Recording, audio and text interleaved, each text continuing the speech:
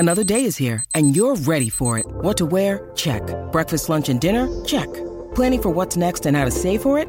That's where Bank of America can help. For your financial to-dos, Bank of America has experts ready to help get you closer to your goals. Get started at one of our local financial centers or 24/7 in our mobile banking app. Find a location near you at bankofamerica.com/talktous. What would you like the power to do? Mobile banking requires downloading the app and is only available for select devices. Message and data rates may apply. Bank of America N.A., member FDIC. Good risings. I'm Liz Earnshaw, and this is Hash It Out. Death and taxes aren't the only things certain in life. There are a lot of things that are certain in life, especially conflict. And when it comes to relationships, there are a few topics that tend to lead to arguments more often than the others. These are the topics that I see coming up again and again in my therapy office: money, sex, and arguments about outsiders. By outsiders, I mean anything outside of the relationship. So friends, in-laws, how much time you're spending at the workplace, and exes.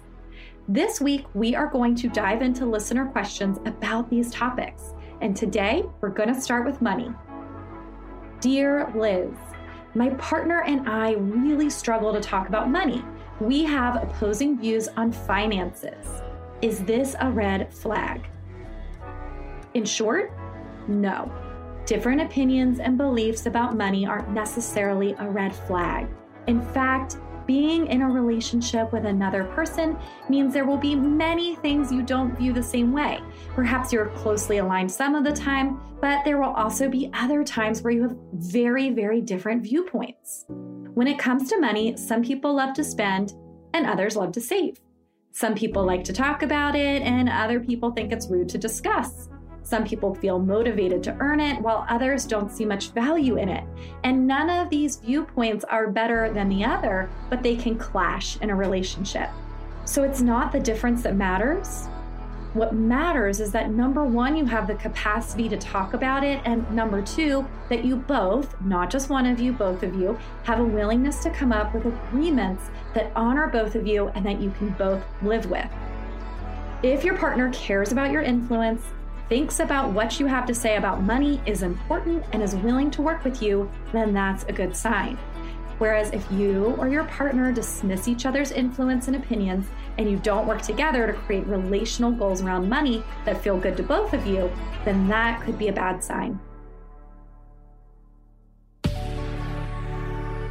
I'm Liz Earnshaw, and you can find me on Instagram at Liz Listens.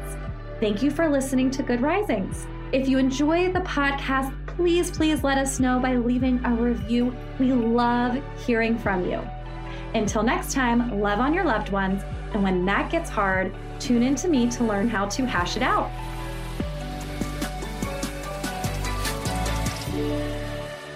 Good Risings is presented by Cavalry Audio. Without the ones like you, who work tirelessly to keep things running, everything would suddenly stop. Hospitals, factories, schools, and power plants, they all depend on you. No matter the weather, emergency, or time of day, you're the ones who get it done. At Grainger, we're here for you with professional-grade industrial supplies.